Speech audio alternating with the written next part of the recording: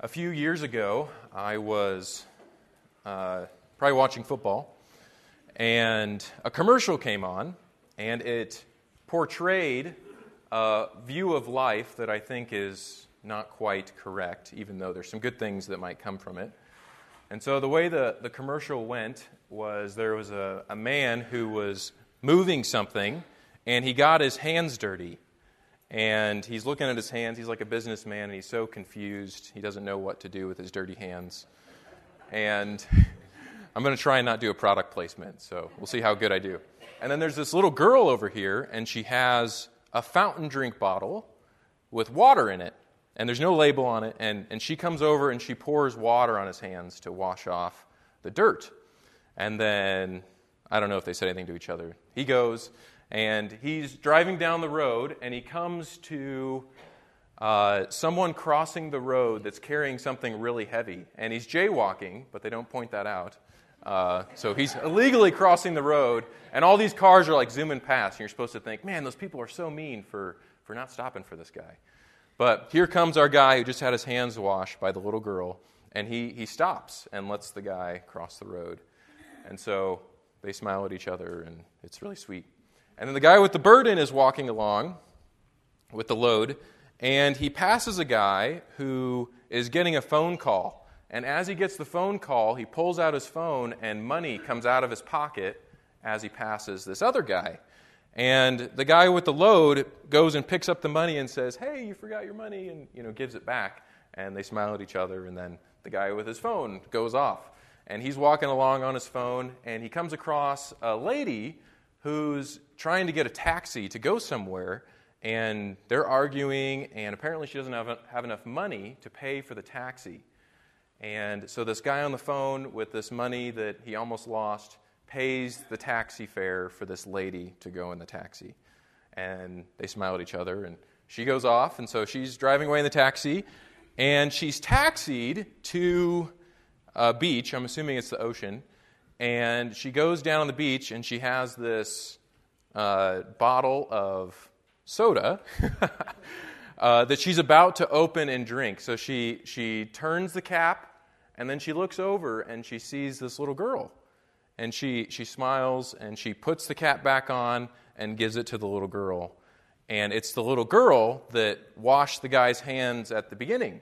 And so it's this beautiful, if you're kind to others, the kindness will come back, and kindness will keep the world going. And I'm all for kindness. I'm not against us being kind. I think that's a great idea, and I love it when people are kind. But I think I'm not fully sure what they're trying to communicate in the ad.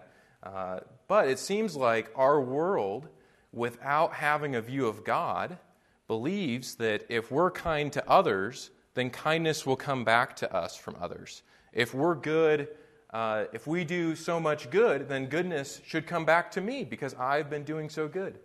And so you hear things like bad karma and good karma, and these things that we do are building up against us and coming back to us. And the universe owes me this, and phrases you may have heard like that before. And what is very evident in our text, Acts 11 this morning, is that goodness, kindness, grace comes from God.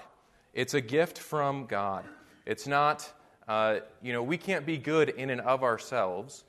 Goodness has to flow through Jesus to us. And so the first part we see in our text is that God's grace comes in the form of saving grace. And so the people go and they share the gospel, and many are saved. And God's grace is seen then by Barnabas, and then God's grace is seen as they minister within the church and as the church is edified and is built up. And then lastly, we see God's grace displayed as these people have been shown God's grace, minister His grace to others, other believers in the church.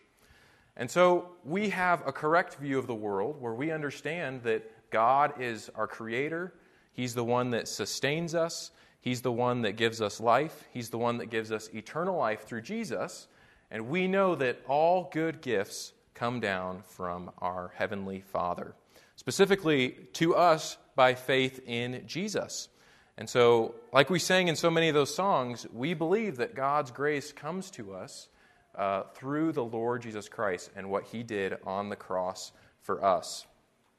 And so as we look at this text, if we have any of that, those ideas of if I do good, good will come back to me. I'm not going to serve this person because they were mean to me. They don't deserve for me to do good to them. These thoughts like that aren't true need to be realigned with what God has said is true. And so we show God's grace to others because He's shown His grace to us. And that's out of the abundance that we're able to minister and serve with is the abundant grace that we've received through faith in Christ.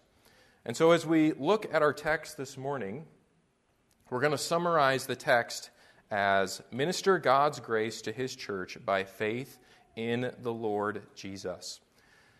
And so all the way through Acts, we've noticed that Jesus is the one that builds His church. And it's true in our text today as well. It'll be very evident that He's the one doing the work. But there's also the side of things where we're responsible to minister God's grace to others in His church. And so we're going to strike a balance between that. So our theme instructs us of how to live. We're to be ministers of God's grace because God has shown us grace. And we do that by faith in the Lord Jesus. And so as a church that, we would love to plant a church. We would love to see God use us to reproduce other churches, in our area, around the world, in missions and different things like that. We have to understand that church planting is not something that we can just manufacture. It's not something we can just say, oh yeah, let's plant a church there and go and do it. What we see in this church plant is that God uses a tragedy. He uses the tragedy of Stephen's stoning. And this has come up several times in Acts, that as the people run away, they're sharing the gospel of Jesus Christ. And Jesus uses this tragedy to plant a church in the city of Antioch. And He does it. He doesn't, there's not all these schemes that the church in Jerusalem came up with of strategic planning to plant this church and everything. Those things aren't bad, but Jesus has to be the one to grow His church. Jesus has to be the one to plant churches. And so as we look at this text, we'll see three ways that Jesus ministers His grace in His church. And so the theme reflects more of our responsibility in response to what Jesus is doing in His church. And then the points we'll look at are the things that Jesus is doing to minister His grace through His church. And so there's 3 M's. There's a message, there's a means, and there's a manner that we'll get into. So first we'll look at the message together. So look with me at Acts 11, verse 19. It says, "Now those who were scattered after the persecution that arose over Stephen traveled as far as Phoenicia, Cyprus, and Antioch, preaching the word to no one but the Jews only." So if you recall back earlier in Acts, Stephen was stoned in Jerusalem, and so most of the believers in the early church were Jewish. And so these Jews are now spreading out from Jerusalem because of this persecution. And some of these Jews, as we've studied in past chapters, some of these Jews still don't understand that the gospel is for everyone. The gospel is for both Jews and Gentiles. And so they're dispersing, and most of them are only sharing the good news about Jesus with other Jews. But we see in verse 20, Luke points out a contrast to us. "But some of them were men from Cyprus and Cyrene, who, when they had come to Antioch, spoke to the Hellenists, preaching the Lord Jesus." And so some of these people who are running from Jerusalem, running from this persecution and martyrdom of Stephen, some of these Jewish people are from Gentile cities. And they decide that they're probably unknowing about what Peter experienced in Acts 10, probably not knowing these things, still took the gospel to the Gentiles. And so it says they preached the Lord Jesus. And verse 21 gives us further understanding of what happened once they preached the Lord Jesus. It says, "And the hand of the Lord was with them, and a great number believed and turned to the Lord." So, like we pointed out at the beginning, Luke specifically acknowledges here that it's the hand of the Lord. The hand of the Lord went with these people as they preached the Lord Jesus, as they spoke the gospel of Jesus to save these people. And so we see this kind of battle going on of we just want to know what our responsibility is, but then we know also that God is the one that does it. Jesus is the one that saves people. And so we see the balance here that must be struck of we have to minister to others by faith in Jesus. So we can't just make people trust in Christ. We have to have faith that that is what Jesus wants to do, and that's what he's promised he'll do, and that's what he will do. And so as they go, the hand of the Lord was with them, and a great number believed and turned to the Lord. And so as we look down through the text, Luke points out several times the amount of people that are being saved and ministered to. So in verse 21, it's a great number believed and turned to the Lord.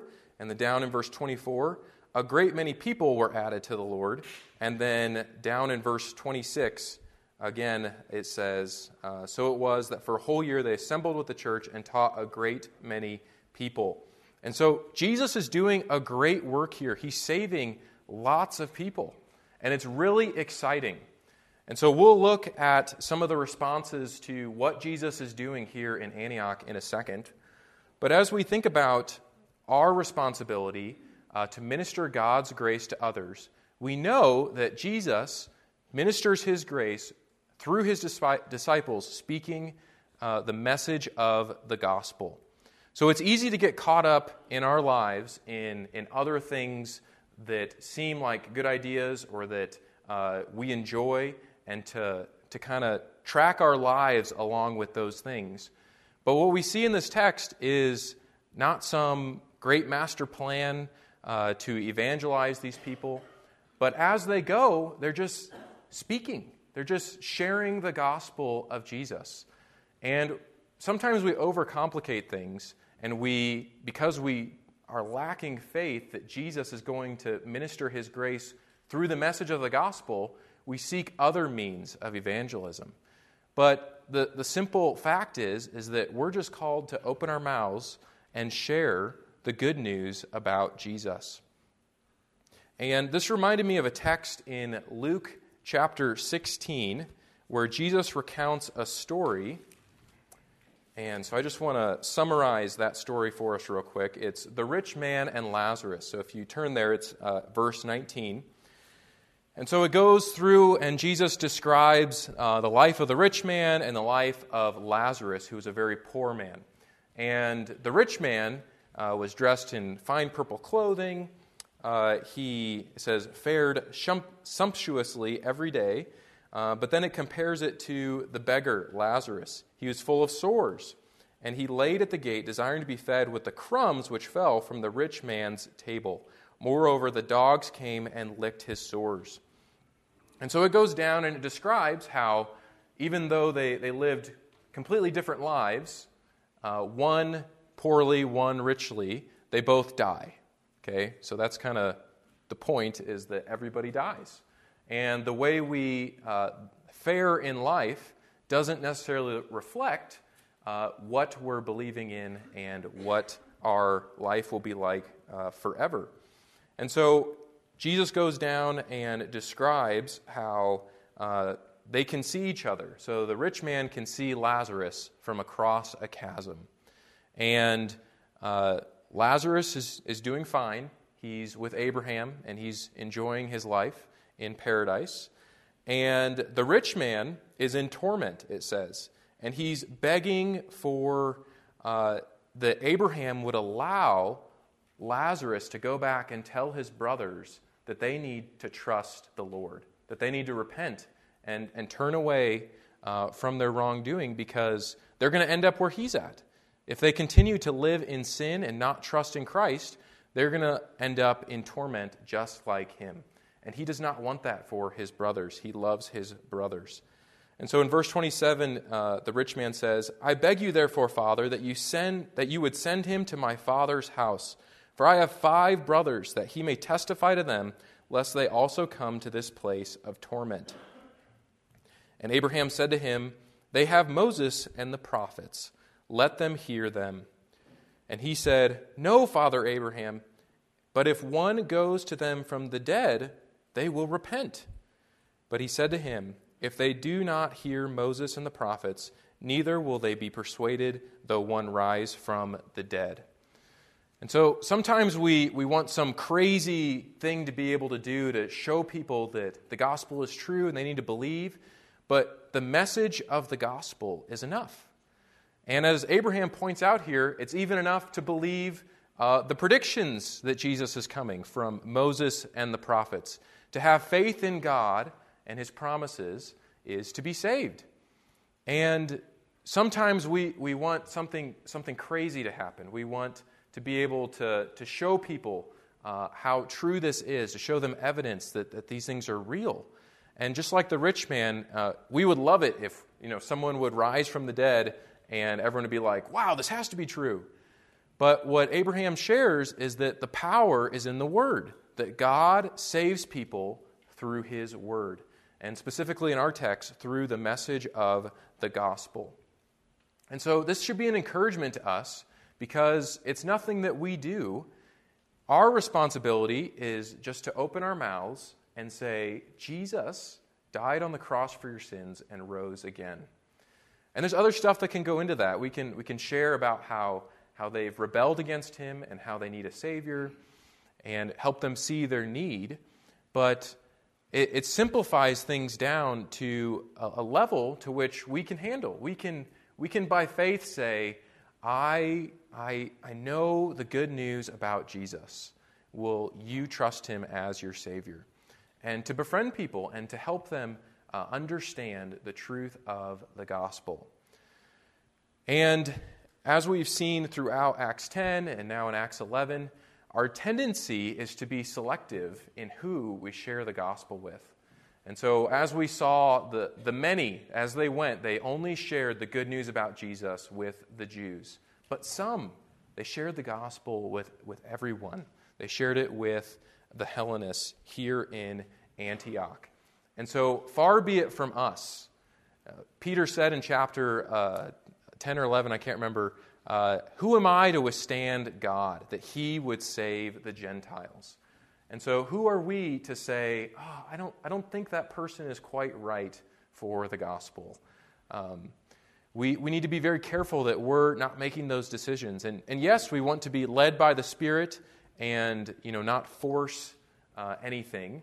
But when we boil it down to our responsibility is not to save them, our responsibility is not to make them repent or convert or come to church or do any of these things. Our responsibility is to open our mouths and share the good news about Jesus.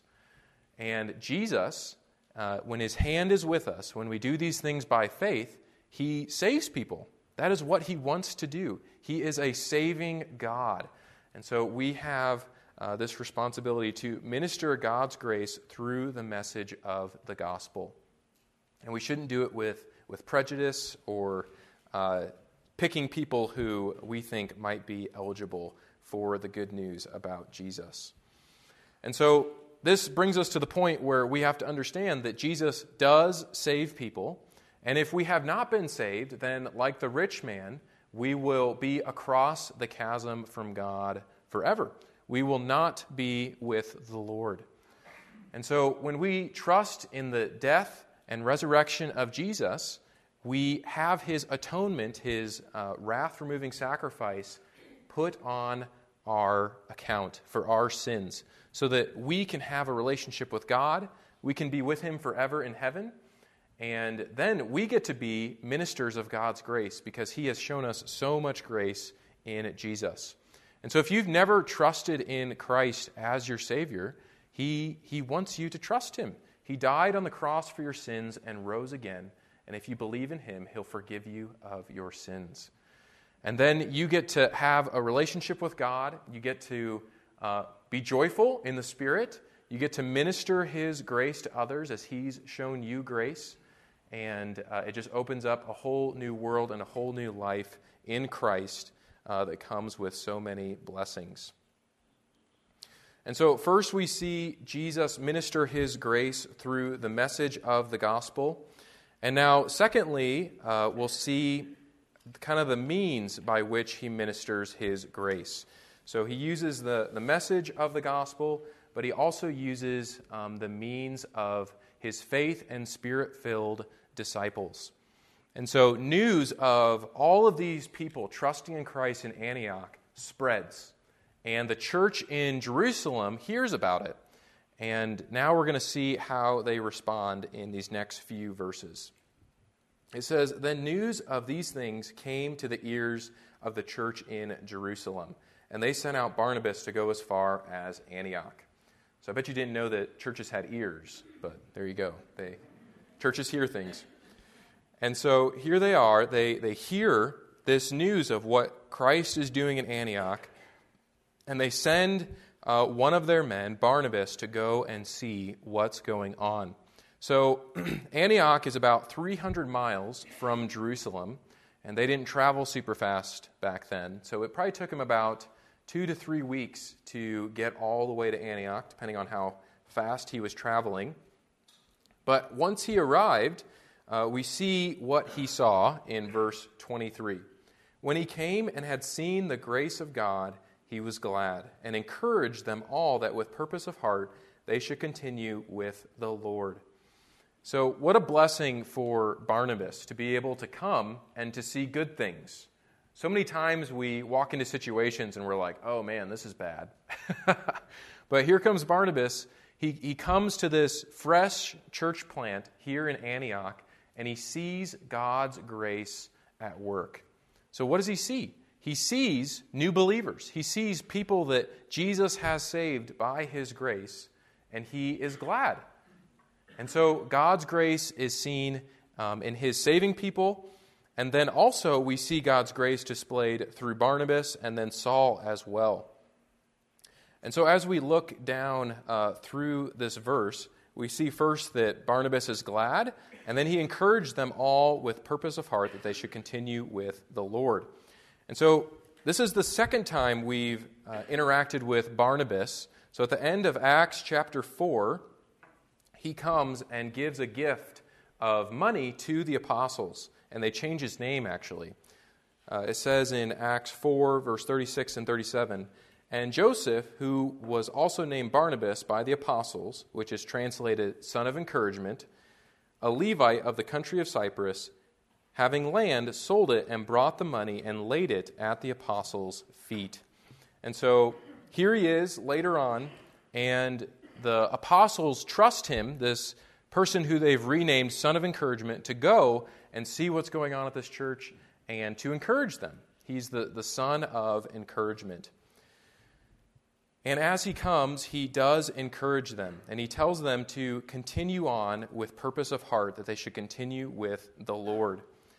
So maybe you had this same experience when you got saved, but whenever you do something new, there's always those doubts of, is this real? Do I really believe this? Should I keep going in this? There's kind of that stage of, is this what I truly believe? And so Barnabas comes and he says, don't stop, guys. Yes, you've been saved, but keep going. Keep walking with the Lord. Don't give in to your doubts. Don't give in to your friends who are telling you that this is crazy. Don't listen to those voices. Instead, continue on with the Lord. And we see why he does that. It says in verse 24, he did this for he was a good man, full of the Holy Spirit and of faith, and a great many people were added to the Lord. And so the Lord continues to have his hand on this church plant in Antioch and to keep ministering his grace to save more and more people. And so let's go back and think about Barnabas just a little more. We are familiar with the gifts of the Spirit. So those are given in a couple places. 1 Corinthians 12 and Romans 12 are a couple. So in Romans 12, the gift of encouragement is actually mentioned as a specific gift. And so I think that's the gift that Jesus gave to Barnabas to minister in his church, to encourage the church there in Antioch. And so this wasn't a gift for him to just use for his own benefit, but as he went throughout the church, he was meant to encourage them to say, hey, keep going, keep trusting in the Lord, keep walking with him. And the word gift in Greek, we're getting into the language a little bit, but grace in Greek is charis. So maybe you've met someone whose name is charis. That is the Greek word for grace. And then the Greek word for gift is charisma. And so we have a charisma here at church, and that word is the Greek word for gift. And so again, we see God's grace at work through the Spirit working in Barnabas here. And so here he is ministering by faith in Jesus. It says that he's full of the Spirit and faith. And he's kind of the model here of what we can pursue. We can have faith in God that he's ministering his grace, and we can be filled with the Spirit to show God's grace to others. And so it's actually really cool as we go down through this text because Paul kind of unfolds a lot of the doctrine behind what's going on in this church in the epistles. And so as we go on, Barnabas, to encourage them further, he's going to go and get Paul, who was still named Saul at this time. So in verse 25, then Barnabas departed for Tarsus to seek Saul. So remember, after Saul was converted, he went to Tarsus for a while. And Tarsus was about 100 miles from Antioch. And so that's probably why Barnabas went there instead of Jerusalem to get one of the other apostles. It was closer, so a third of the way closer. And so he goes and gets Saul. And verse 26, and when he had found him, he brought him to Antioch. So it was that for a whole year they assembled with the church and taught a great many people, and the disciples were first called Christians in Antioch. And so here he goes and gets Saul. Saul comes back with him, and they're able to meet together with the church and teach them, to equip them to do the work of the ministry. And so this is another fun thing that plays out in the book of Ephesians. Ephesians chapter 4, Paul says that Christ, having won the victory, now gives victory gifts to his church. And it says he gave some to be apostles, some to be prophets, some to be evangelists, some to be pastors and teachers for the equipping of the church, for the building up of the body of Christ. And so that's what we see here. We see the apostle Saul coming, the gift of God to the church, to build them up, to minister to them in this new church. And so again, we just see God's grace abundantly coming to this church through his servants as they trust in him and minister to one another. And so we don't have apostles anymore. Those were individuals who saw the Lord Jesus Christ risen from the dead and were called by him to fulfill that role. But we still have pastors and teachers. And they're God's gift to the church to help us all be able to minister God's grace to others. And so that's part of the reason why we have Equip Ministries on Wednesday night. Is our hope is that we're being built up, we're being given the tools we need to serve the Lord by faith through the power of the Spirit. And so here they are. They taught a great many people, and I think it's interesting that they met together for a whole year. So when the Jewish people were saved, they already knew the Old Testament. They would have been very familiar with the Scriptures. And these Gentile individuals who are being saved, they probably have very little, if any, familiarity with who God is and what the Old Testament Scriptures were. And so they would have taken more training. And so here, Barnabas and Saul teach them, and they are built up to minister. And it's fun, at the end of verse 26, the disciples were first called Christians in Antioch. And so now that a Gentile church has been planted, Jews and Gentiles, the distinction is becoming clearer that these aren't just Jewish people. These are a new people. These are people who follow Jesus, the Christ. And so they're called Christians. And it's kind of means that they're little Christs is the meaning of Christians. But it just means that they're followers of Christ. These are people that their name means that they are in Christ, that they have left what they were, and now they're following Jesus on a new path, following Him.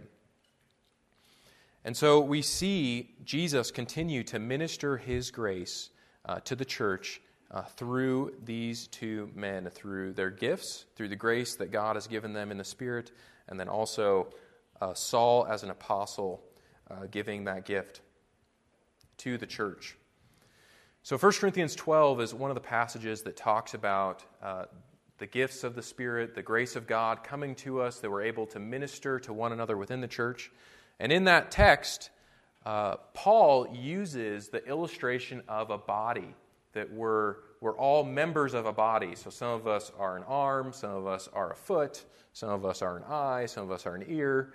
And that's to say that we're all different, and we're all given different gifts for specific purposes. So if we were all an eye, we'd be a church that sees really well, but nothing else would really happen, right? And so we need each other in the body of Christ. We don't all have the same gift. We don't all have the same opportunities to minister God's grace to others, but we all have opportunities as God gives them to us. And they might be different, and they might look different. And so there's no need to compare, but we all need to be ministering God's grace to others. When I was 12, I was playing basketball, and I was already this size, and so I was very uncoordinated. I had a really bad uncoordinated stage. So this one wasn't totally my fault, but I was sprinting down the basketball court, and my feet got tied up with another player, right? I didn't just trip. And I tripped, and I fell on my left shoulder.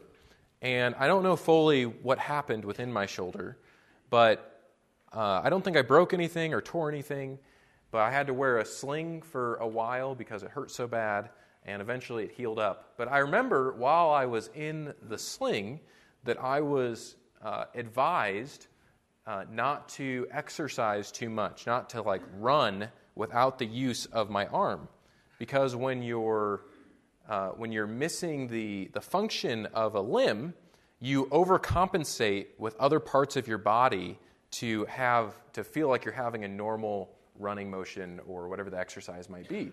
And so the best thing to do was to just not do anything that included the movement of my arm, so that I didn't further injure something else in my body.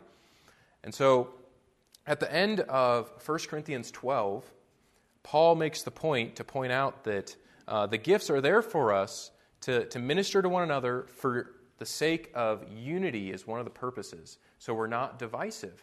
And the picture is to show that, yes, we all have different gifts, we're all different members of the same body, but when part of the body is not working correctly, it affects the rest of the body. And so God's grace isn't something for us to just hold on to. It is for us, and it saves us, and it sustains us, and it helps us in our lives. But His grace shouldn't just pool in us. His grace is there and overflowing in our lives so that we can give it to others, so that we can show the world what Jesus is like. And so we have God's Spirit within us to help us do that, to be ministers of His grace to others. And it's true, when our church body is missing people, it's noticeable. There's a limp, or whatever you might have it, that we need each other, and that's the way God intended it. That when we're united as one body in Christ through the Spirit indwelling each one of us, we are functioning well. It's so nice when you get a good night of sleep and your body's functioning well, and you just spring out of bed and you're ready to go and do whatever the day has for you. But when you're missing parts of your body, it hurts. You can't function correctly, and it's noticeable. And so we each have a responsibility to encourage one another, to minister God's grace to each other, and to bring everyone up along with the body. Okay, so we don't want to leave the body and depart for a while, and we don't want to let people run from the Lord or whatever it might be. And so we are a body unified by the Spirit, that we just come around together as one family in Christ and encourage one another, like Barnabas did, to encourage or to continue on with the Lord with purpose of heart. And so we've seen in our text that Christ is building His church. He's ministering His grace. He does it through the message of the gospel. He does it through the means of His Spirit-filled and faith-filled disciples. And then lastly, we'll see that Jesus is ministering His grace in the manner of His disciples' sacrificial service. So in our last little portion of our text today, we'll see the individuals in Antioch have the opportunity to minister to other believers. So there's a famine that comes, and they take up an offering and send the money to help the people who will be most affected by the famine. So look at verse 27 with me. And in those days, prophets came from Jerusalem to Antioch. Then one of them, named Agabus, stood up and showed by the Spirit that there was going to be a great famine throughout all the world, which also happened in the days of Claudius Caesar. So just a couple notes about these two verses. Again, in Ephesians 4, prophets are mentioned as one of the gifts for the church, but prophecy is one of those gifts that now that we have God's Word has ceased. So we don't practice the gift of prophecy anymore, but we see the Lord using it by His grace to help the early church here in Antioch. So they come from Jerusalem to Antioch. Then one of them, named Agabus, stood up and showed by the Spirit that there was going to be a great famine throughout all the world, which also happened in the days of Claudius Caesar. And so here's Agabus. We don't know much about him, but he does what the Lord wants him to. He's filled with the Spirit, and by the Spirit, he fulfills his role and ministers His grace to the church in Antioch and the church worldwide to say, God has revealed to me that there's going to be a famine, and we should prepare, and we should care for one another as the body of Christ. And so he shares this, and it's kind of funny, but we, in modern day, we don't really understand famine, right? Eggs go up to $5 a dozen, and we all freak out, and it's like, well, we can still buy eggs. But what if there were no eggs? What if there was no food at all? And so this is a huge crisis in this time period in the world, and God, by His grace, is going to prepare the church to be able to survive under it. So in verse 29, then the disciples, each according to his ability, determined to send relief to the brethren dwelling in Judea. And so here they are, First Baptist Church of Antioch. It's a joke. They're not really Baptist church.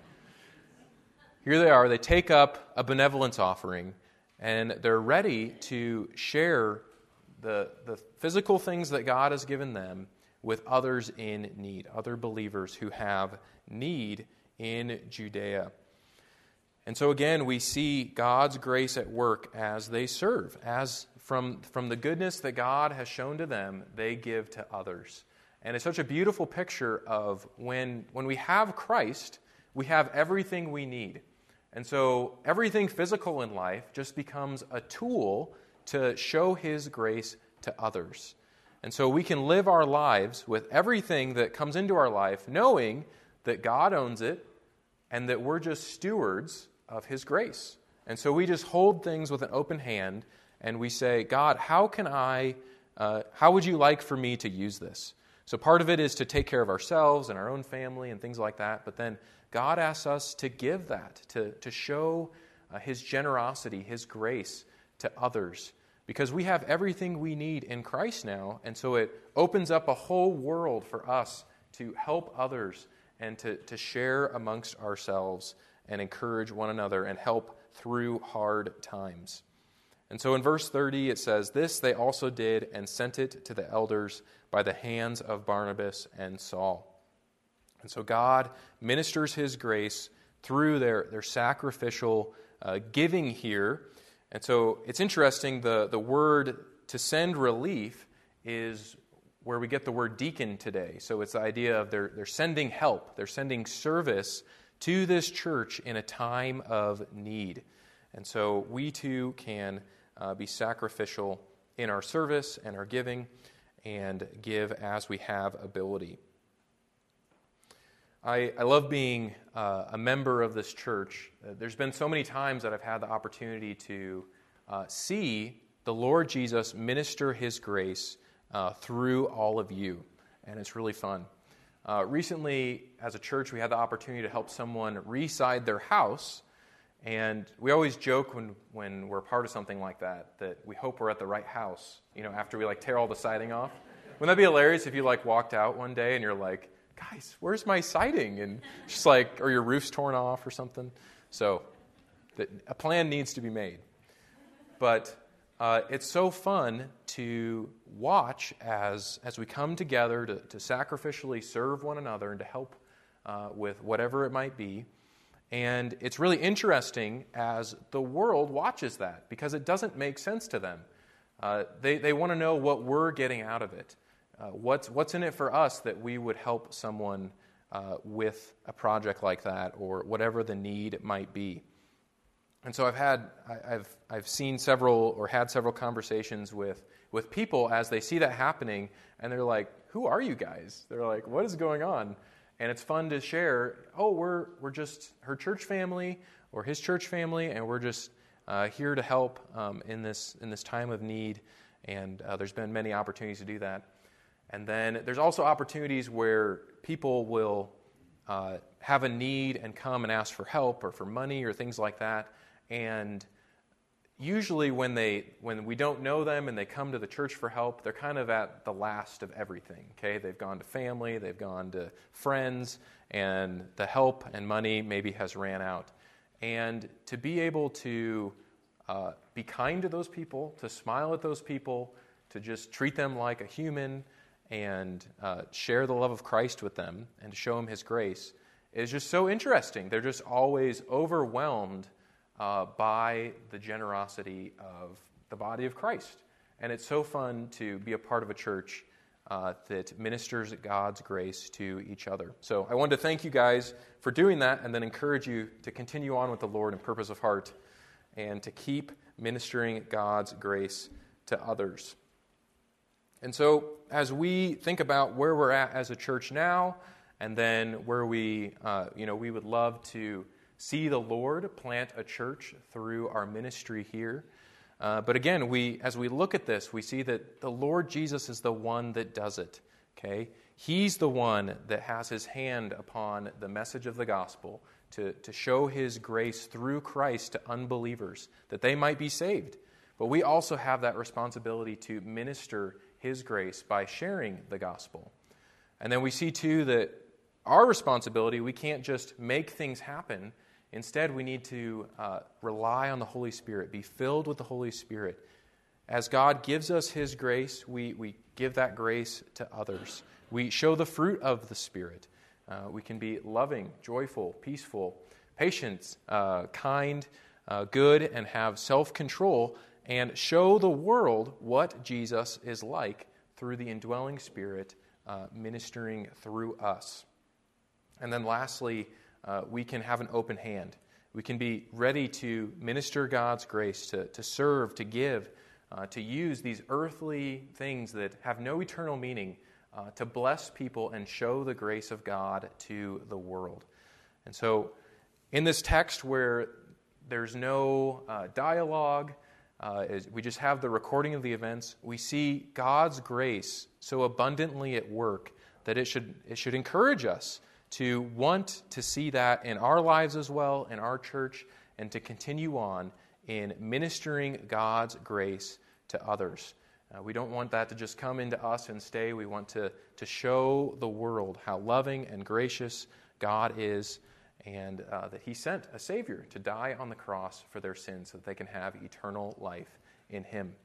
So I hope that's encouraging to you today, and I pray that by the Lord's help, and through our faith in him, that he would do this work of ministering his grace in our body and to grow his church, and that we too would see the Lord's hand upon us as we share the message of Christ, and we would see a great number come to trust in the Lord. So thank you, and I'm glad that we were able to spend this time in the Word this morning. Let's pray together. Lord, we thank you for the grace of the Lord Jesus Christ, and that through him we are whole and we have everything we need. And we thank you for your grace in our lives and the gift of the Holy Spirit. And we just pray that you would help us to be ministers of your grace, and that we wouldn't try to force things or do things in our own strength, but that we would rely on your Spirit, and that you would use us as we speak the message of the gospel, and that your hand would be upon our ministry of your grace, and that you would save a great many people. We thank you for the early church and for the church there in Antioch, and we just pray that we would follow their example and live our lives in a new way because we are Christians. And we thank you again for the Lord Jesus Christ, and we pray all these things in his name. Amen.